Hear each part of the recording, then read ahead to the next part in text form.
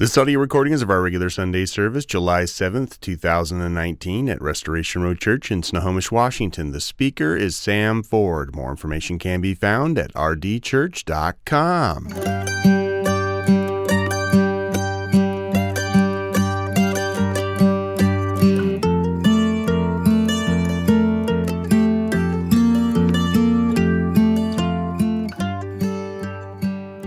Amen. Well, if you have your Bibles, you can open up to the book of Ecclesiastes.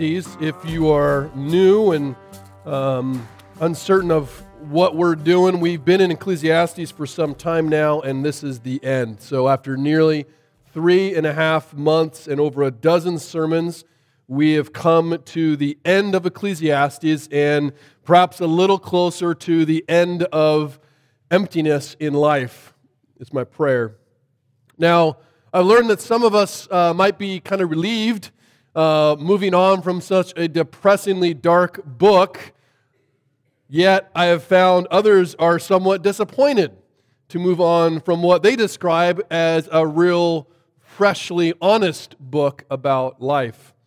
Either way, my hope is that as a result of our time in this book that we all have been changed somewhat, that we have a commitment to stop chasing the wind, that we perhaps can find joy in our God-given lot right now, and to hopefully remember more frequently our eternal God before our vapor-like life fades away. Now, the book of Ecclesiastes, by a way of reminder and just summary, is about the search for meaning in life. And the entire book is really a report of a life experiment of a man who had unlimited resources and unrestrained desire, and he was seeking to find soul satisfaction in every aspect or some aspects of creation apart from the Creator. The search for what he describes as life under the sun, for meaning in life under the sun, is really his search for satisfaction in the horizontal world only. And that's why it was destined to fail. While much pleasure can be found in this life, much wealth built in this life, even much greatness achieved, we see in Solomon, as we have seen in others who have come and gone, that the greatest of lives, the best of lives, the most popular of lives, wealthy of lives, whatever you want to describe, the greatest of lives, apart from God, cannot make the emptiness go away. The warnings of the preacher, that's what the writer of Ecclesiastes, the author, is described as. The preacher of Ecclesiastes, unfortunately, despite his warnings, isn't going to stop us, or at least a lot of us, from proudly embarking on our own life experiments to fill our own empty hearts, because we don't believe him. As I've said before, the older you are, the more you're apt to believe him, and the younger you are, the more apt you are to say, I need to learn that for myself. The heart, feeling the emptiness in the heart. The heart in the Bible represents that controlling center of our life. Blaise Pascal, famous mathematician and I guess you would say theologian in some regards, he said that there is a God-shaped vacuum in the heart of each man which cannot be satisfied by any created thing, but only by God the Creator made known through Jesus Christ. Perhaps you've heard that before. This God-shaped void, this hole, if you will, in a man's heart, like an empty box that's designed to contain one thing only. And that one thing in your heart represents and exists as your greatest loyalty, the greatest longing, your greatest love. That one thing guides all decision-making. It governs our emotions. It provides us ultimate meaning and often quells our worst fears.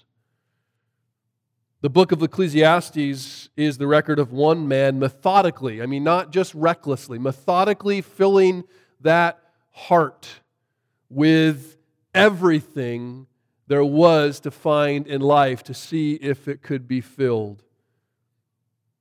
And in the end, because he pursued it apart from God, he declares everything under the sun to be meaningless. It's meaningless. So the book of Ecclesiastes is a gift. It's a gift that I have ignored for many years. I was a little intimidated to go through the book because as you read it, it's kind of confusing. It's kind of difficult. It's kind of dark. It's kind of strange. But when you realize that that's pretty much what life is like, kind of dark, kind of strange, kind of confusing sometimes, doesn't make sense, you learn to appreciate it as a gift from the Lord. But it's not given to teach us about one man's empty search for meaning. In fact, I think it's given to prepare us for the realities of life and to hopefully give us some hope beyond it. That's what Romans 15 says about all the Old Testament scriptures. It says that whatever was written in former days was written for our instruction, that through endurance, which I think is necessary to life, and through encouragement of the Scriptures, we might have hope. So Ecclesiastes is a gift not just to take us down, but perhaps to show us the realities and the harshness and then take us up. So in these last 6 verses of Ecclesiastes, you have the servant scribe, the guy who's been writing down either everything Solomon been dictating or everything he has at once said and he's gone now. But you have the guy who's been writing it kind of address the reader personally.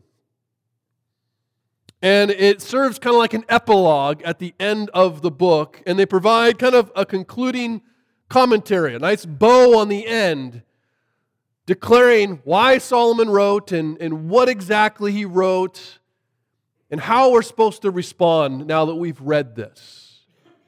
And so if you'd read with me in chapter 12, I'm going to go through it a little bit differently, the first 2 verses, and we'll go through in a few different chunks. Ecclesiastes 12, I'm going to begin in verse 9. It says, "Besides being wise, the preacher also taught the people knowledge, weighing and studying and arranging many proverbs with great care. The preacher sought to find words of delight, and uprightly he wrote words of truth."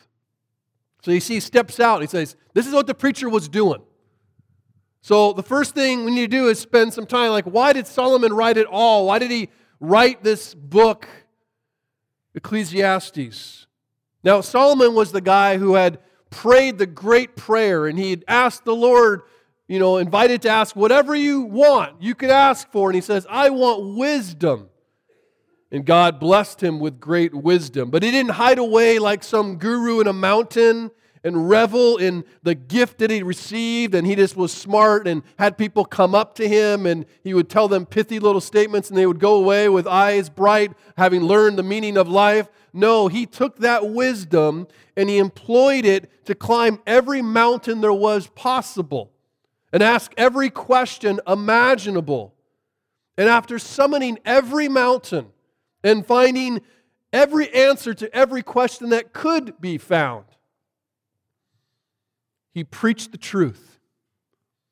He preached it plainly, and he preached it honestly, and he preached it publicly, without regard to what we would describe today as political correctness, without regard to the approval of men, because some of the things he says here from the mouth of a preacher are disturbing.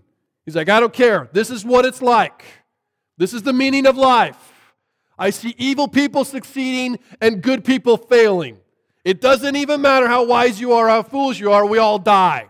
I hate life. You're like, whoa, dude, you need a sabbatical. That's serious.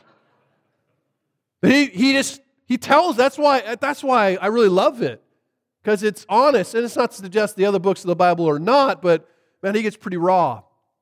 So he found all these answers, asked all these questions that everyone wants to ask, but everyone's afraid to say it out loud. He's like, I'm going to say it publicly without regard to what anyone thinks, because I want people to see life for what it really is. And I think in America we have a pretty good lens by which we're shielded at times about the realities of life. I think one of the hardest things to be a Christian in America is it's so comfortable. And you can be fooled into believing life is better than it actually is. The preacher is, I would argue, the truest of teachers, sharing what he's learned, even the hardest and ugliest lessons of life, some of which put him in a pretty bad light. Where he starts declaring, like, I slept with all kinds of women and all kinds of pleasures. You're like, oh, dude. But he's answering those questions that people go, man, if I have more of this, if I have this, it might be, he's like, I'm telling you, more is not better. I've had it. And he does this all so that we, others, anyone who reads his report, won't waste their lives chasing after the wind like he did. So they won't waste their lives chasing after the wind like he did. So Solomon is pastoral. He's not a professional. And what I mean by that, he didn't write this book to make a name for himself. He already had one. He wrote it to reveal the emptiness of creation and point people to the Creator.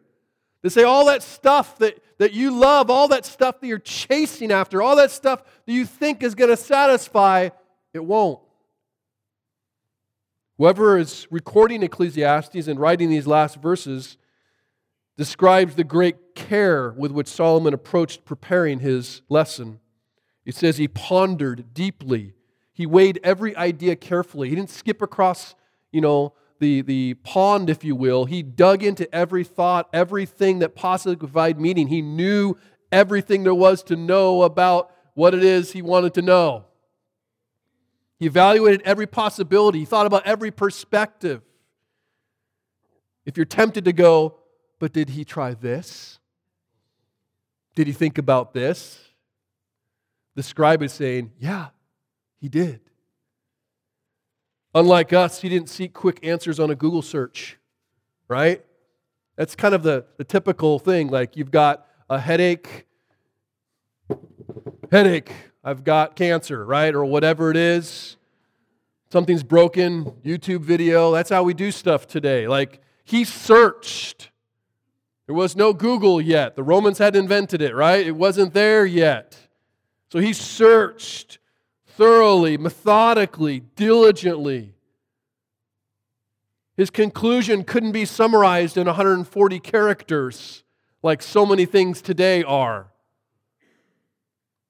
Rather, he arranged what he learned in Proverbs, over 4,500 words, organized in such a way that they might be read, they might be taught, and they might be remembered. That's Ecclesiastes. So when Solomon says that life is meaningless or this is not going to satisfy, he speaks as one with a PhD in emptiness. And Ecclesiastes is his divine dissertation.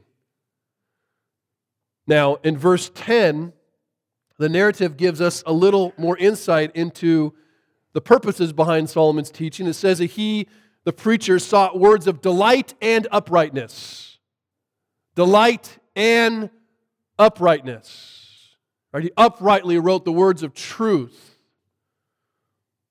This reminded me of a verse that the Apostle Paul writes in his last letter in 2 Timothy chapter 4. Says, I charge you in the presence of God and of Christ Jesus, who is the judge, the living and the dead. We don't talk about Jesus as judge of the living and the dead very often. And by his appearing and his kingdom, preach the word. Be ready in season and out of season. Reprove, rebuke, and exhort with complete patience and teaching. For the time is coming, and I ask you, are we here? For the time is coming when people will not endure sound teaching, but having itching ears, they will accumulate for themselves teachers to suit their own passions and will turn away from listening to the truth and wander off into myths. I would argue we are there. People are accumulating teachers for themselves. They are seeking out pleasant words, regardless if they're upright or not. And Solomon is described as one who sought both words that were pleasant and delightful and upright. His only agenda was the truth. He wanted to find that which was pleasant and delightful, enjoyable to hear, but not at the expense of what was right. We often put those two against each other. That doesn't make me feel good. It must not be true. That makes me unhappy. It must not be true. Because what is true is being governed by something other than actually truth and the authority of God. As one commentator wrote, to be upright but unpleasant is to be a fool. But to be pleasant and not upright is to be a charlatan. You need both. And so Ecclesiastes represents the truth, as does all of the Scriptures. And so Solomon sought the truth, even if it confounded the mind, even if it offended the senses. That's the very antithesis of how I would argue most people, especially in the spiritual Northwest, pursue truth. They want what feels good, what makes sense, what doesn't offend what I already want to do, what I have already determined is true for me. Solomon sought truth even if it proved countercultural, even if it proved counterintuitive. In his journey, he discovered, which shouldn't be surprising perhaps because of what he's saying here, that the words of truth are often bad for the flesh, even if they're good for the soul. In verses 11 and 12, the servant of Solomon describes the nature of the words in this book of wisdom. Ecclesiastes 12:11 says, "The words of the wise are like goads, and nails firmly fixed are the collected sayings. They are given by one shepherd. My son, beware of anything beyond these. Of making many books there is no end, and much study is the weariness of the flesh." So what do we learn? What does he say about the words of this book, the words of wisdom, the words that were resulted from the big experiment that Solomon has written about here? We learn that genuine words of wisdom hurt, but they also help. They're compared to goads. I'm sure all of you have a goad at home. And I doubt any of you have a goad at home. Maybe you do if you're a farmer. It's kind of an idea that's lost to us unless we have an agricultural background. Goads were typically these kind of long, slender pieces of timber that were blunt on one end and pointed on the other, very sharp. And farmers would use the pointed end to urge, a stubborn ox or some kind of cattle into moving, going a certain direction. And occasionally the beast would kick at the goad because it hurt. And the more the ox kicked, the more likely the goad would stab into the flesh of its leg. So the harder it fought against the goad, the more it would merely hurt itself and cause more pain. You start making the analogy like, does that sound like us as we kick against the truth that often offends?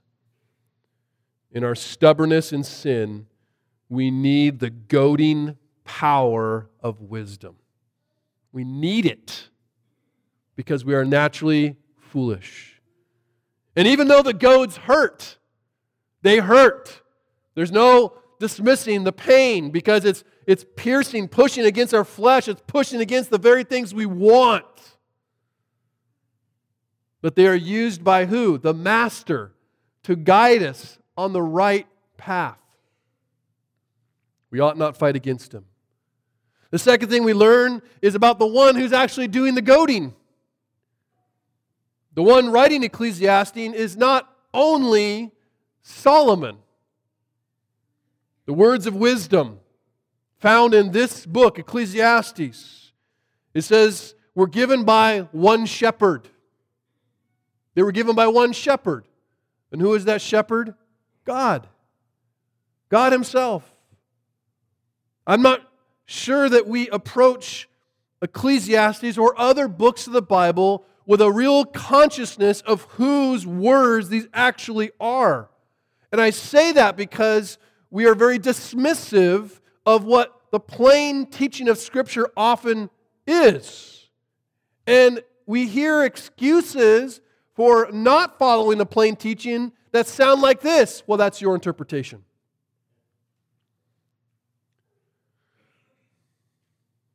Paul declared in 2 Timothy 3:16 that all of Scripture,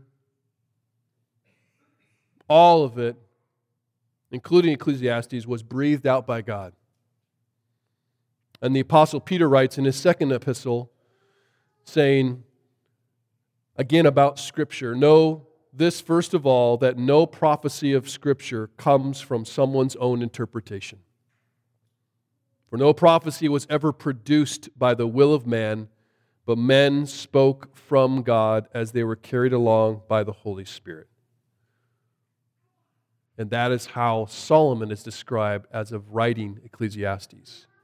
It's not just some wise dude with good ideas. It is a man who is inspired by God writing God's words. Here's what this means. In the simplest of terms, you can't just read Ecclesiastes and then dismiss it.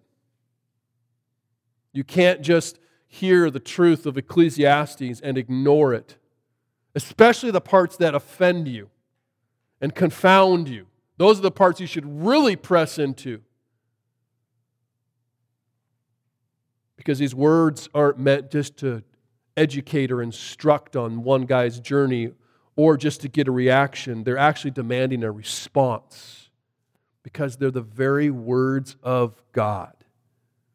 These are the very words of God, what He wanted us to know, that life is meaningless apart from Him. It's what God wants us to know. From the beginning, man had a choice whether they were going to believe the Word of God or they were going to believe the words of God's enemies. And I'm here to tell you the same choice exists. Here we're warned by the scribe speaking about Solomon's words, whom he just said are actually God's words, and he says, don't go beyond these words. Don't go beyond these words. He said in verse 12, my son, be aware of anything beyond these, of making many books. Our world is full of many counselors, many preachers, many books. Did you know that in 2019 so far, there's actually a count. In 2019 so far, July 7th, there has been over 1.3 million books published. In 2019, this year, 7 months in, 1.3 million books published. I have a real weakness. I buy lots of books, right? I don't read all the books I buy, but I like them, and they're there, and then I slowly read them. But like I could buy books every day. I like that idea. It's amazing how much we give ourselves to books and how little we give ourselves to the book. How much we give ourselves to Stranger Things. I got 2 more episodes left. How much we give ourselves to Netflix and podcasts and conferences and all kinds of words from all kinds of places, and how little time we give to the very words of life. There are plenty of other words out there that we could listen to.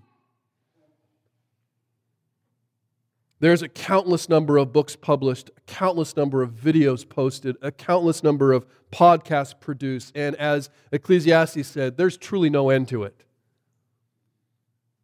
The competing noise of other counselors is deafening. And again, speaking in the last days, about the last days. Again, the Apostle Paul describes how difficult times are going to get because of all the noise of different counselors.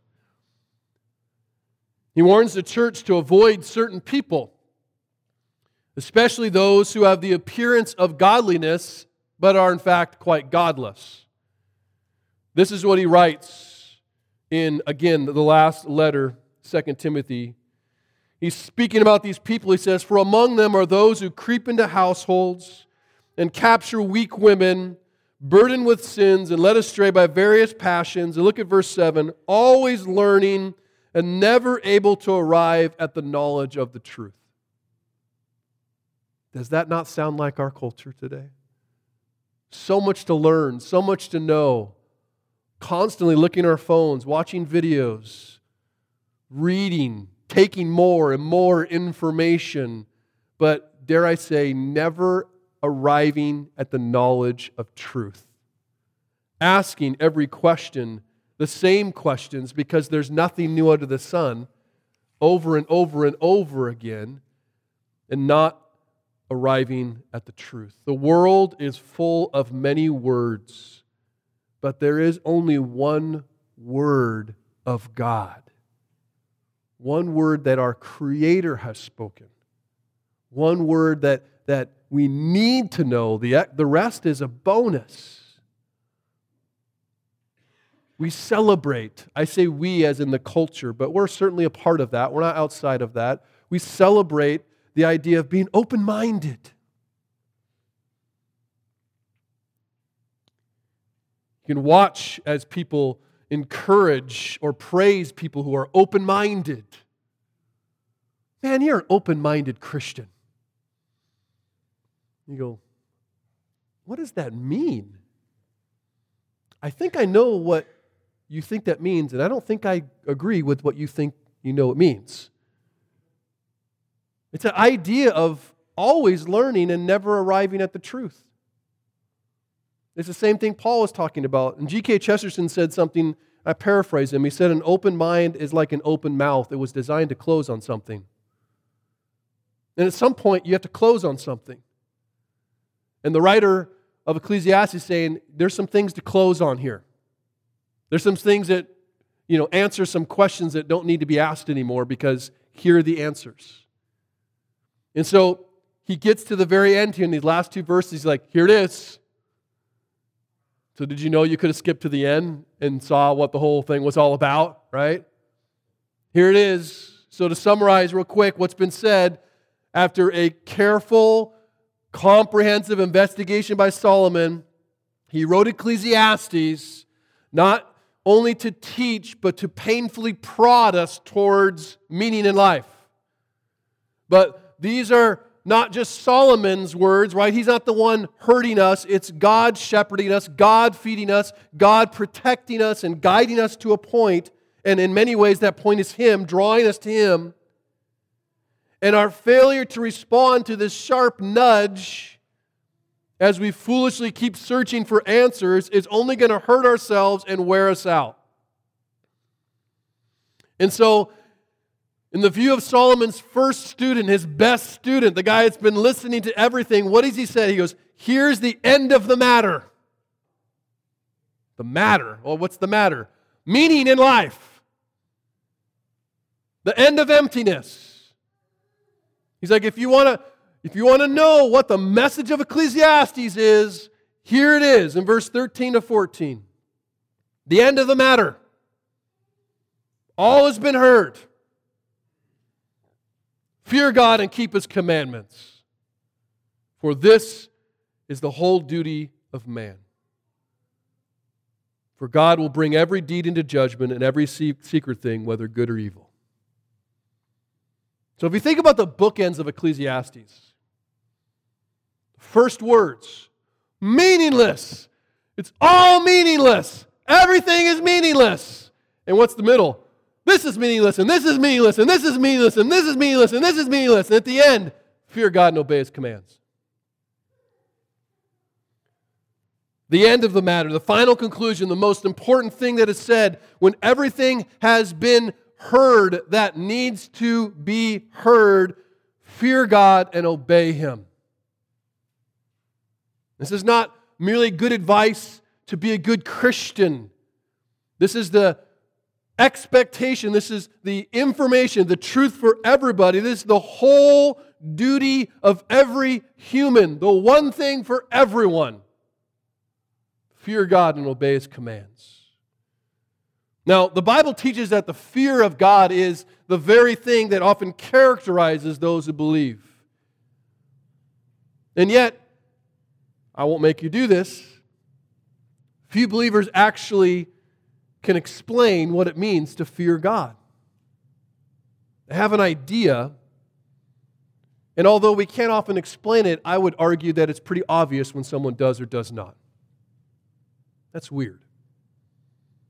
In Ecclesiastes 5, Solomon had warned us about the emptiness of religion, about the emptiness of routine, the emptiness of going through the motions. And he said, guard your steps when you enter into the presence of God. Be careful what you say in the presence of God. Don't forget whose presence you're going into. Many approach the God of the universe with an incredibly cavalier attitude.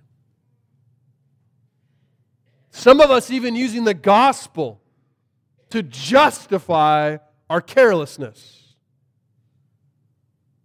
Not to justify our confidence, to justify our arrogance. We arrogantly approach the throne. We, as Mark said in our elder meeting, we high-five homeboy Jesus.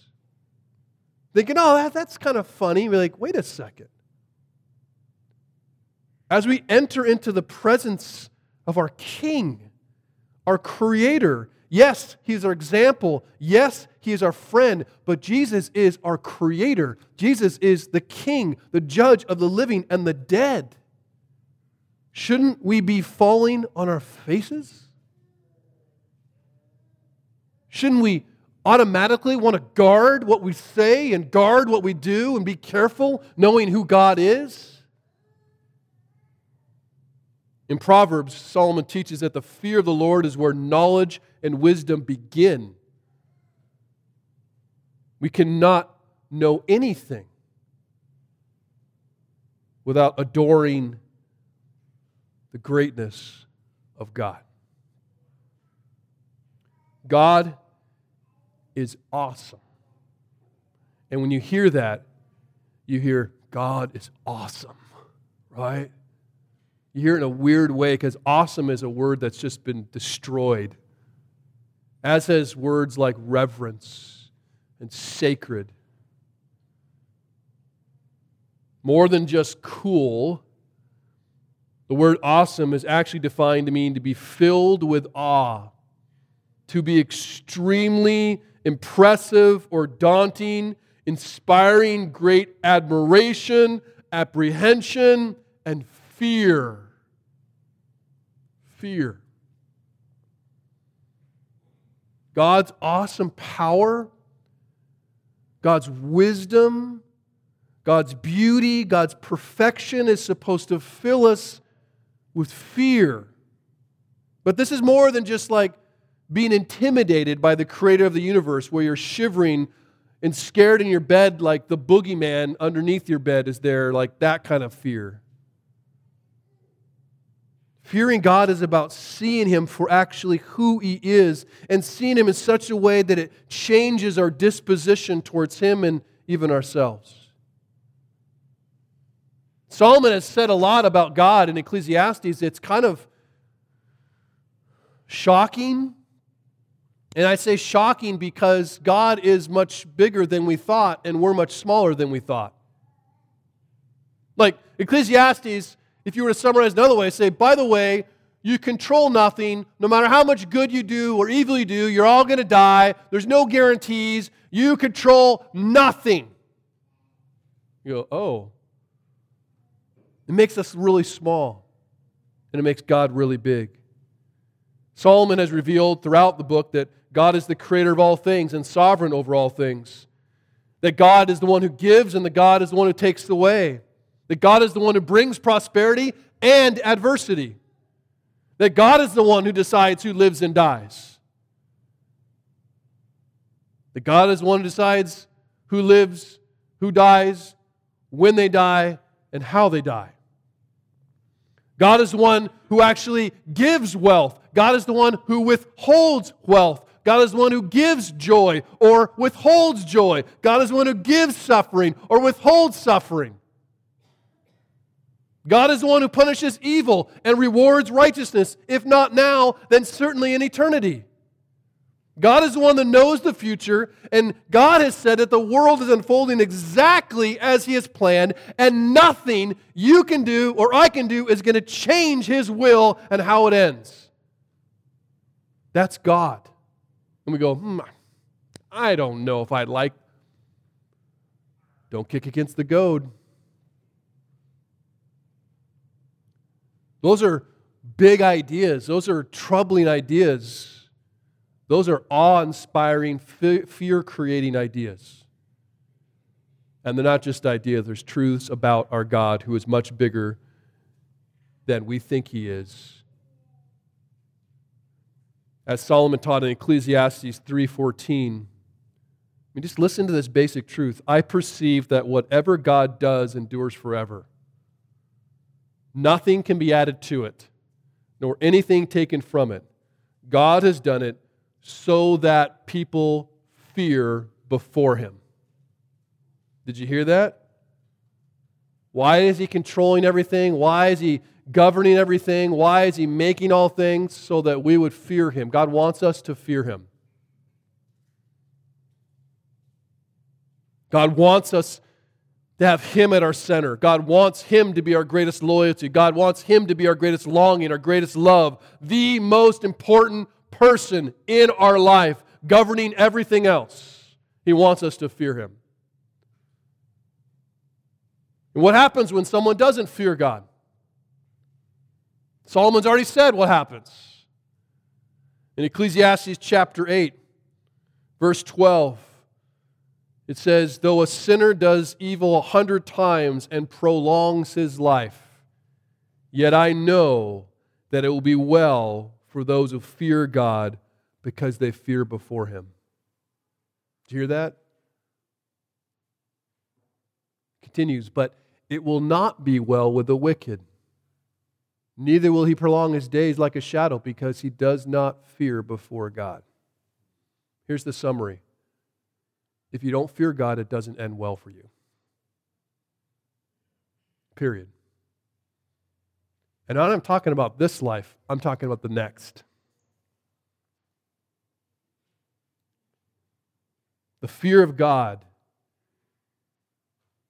puts all other fears in their place.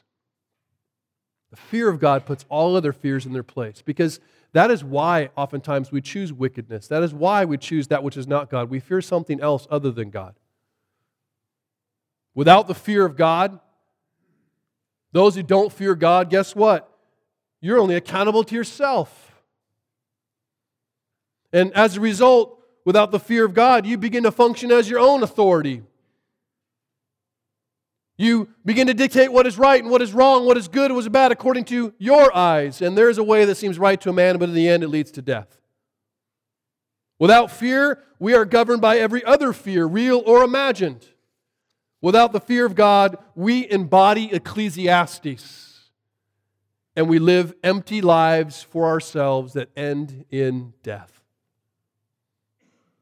We end up being a people who are self-seeking, self-serving, self-indulgent, self-dependent, and doomed to die for our selfishness. That's what happens when you do not fear God. And so the question for all of us is simply this: do you fear God?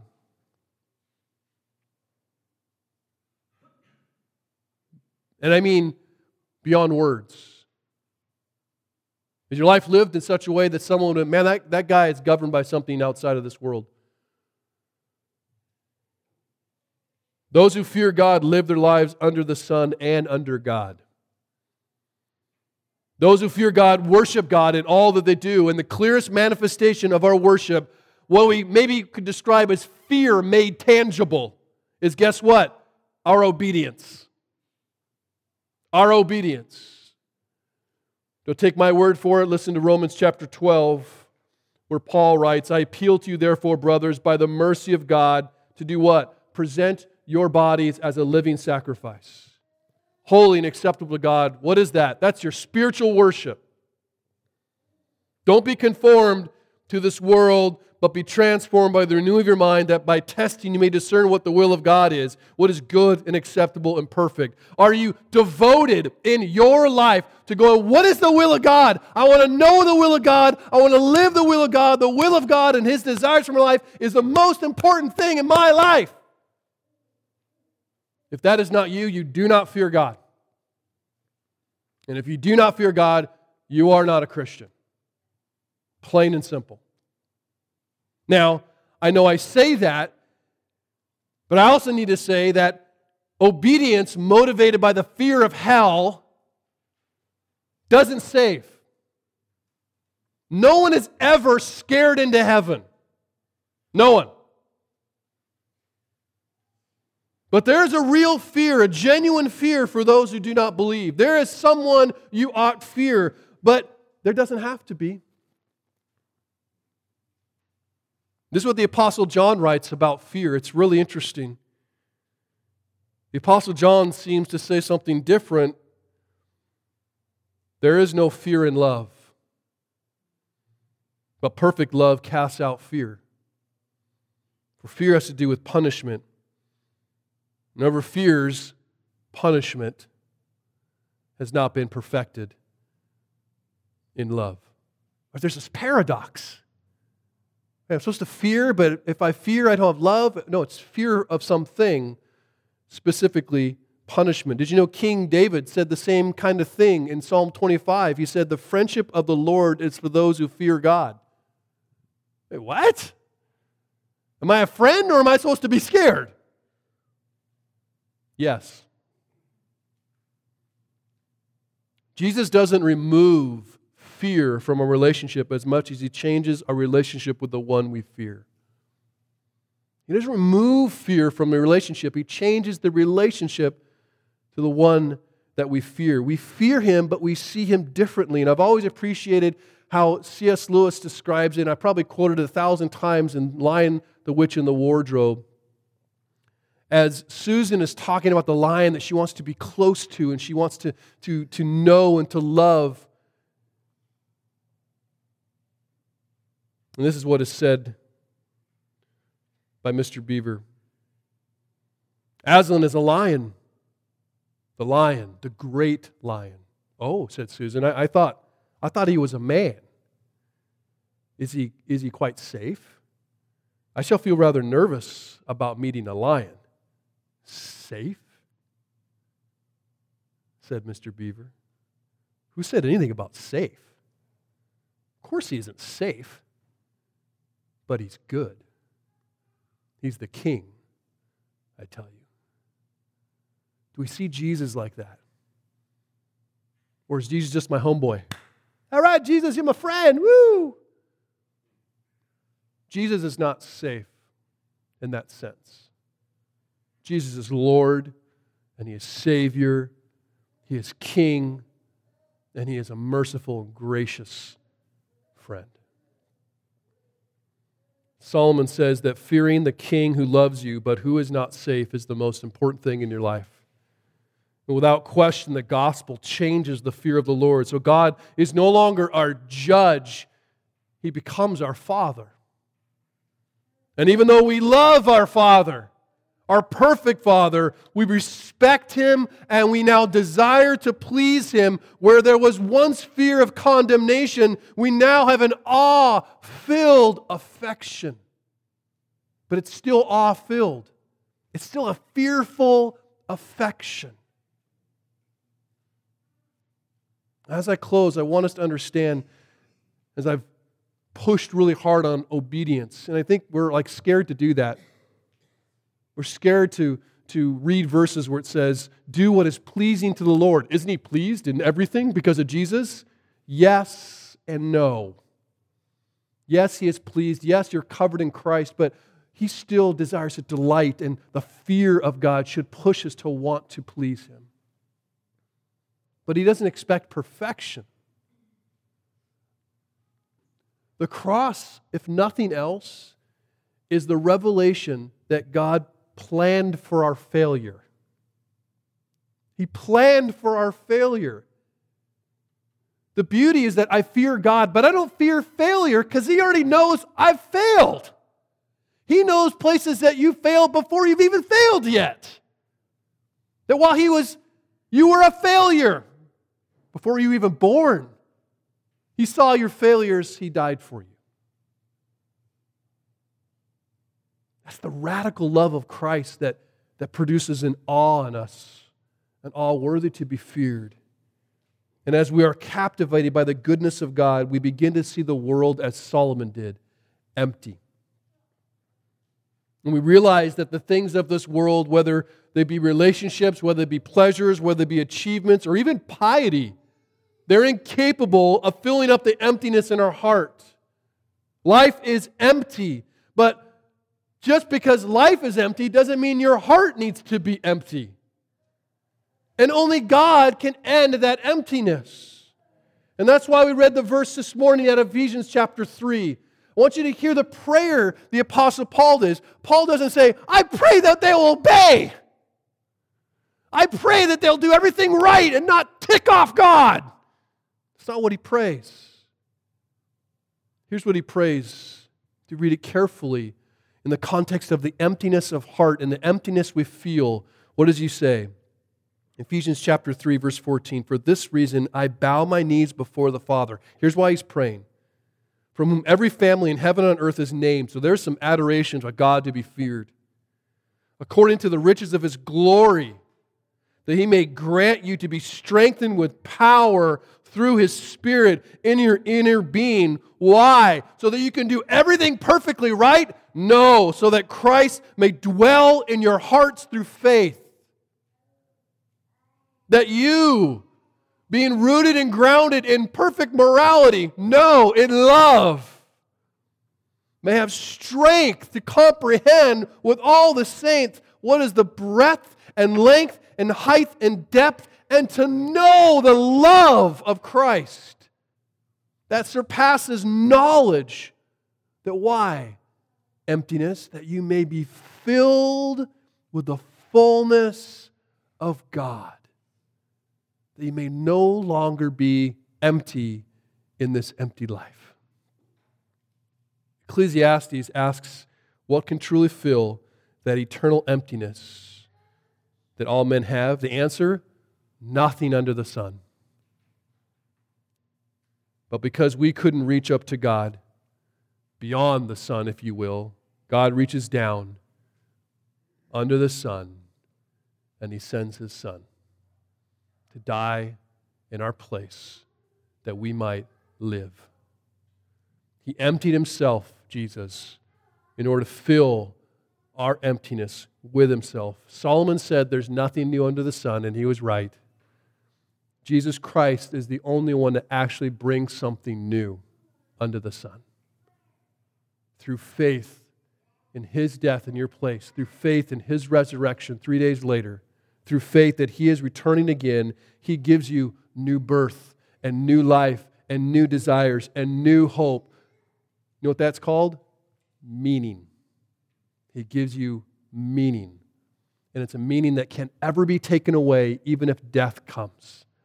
Because it's the only meaning that actually conquered death. My prayer is, if you don't know Jesus Christ, that today you will surrender your life to Him. And my other prayer is, if you say you know Jesus Christ and you're living as if you don't actually fear Him, that you will get on your face, confess your sin, and celebrate the Savior who is both feared and to be loved at the same time. Let's pray.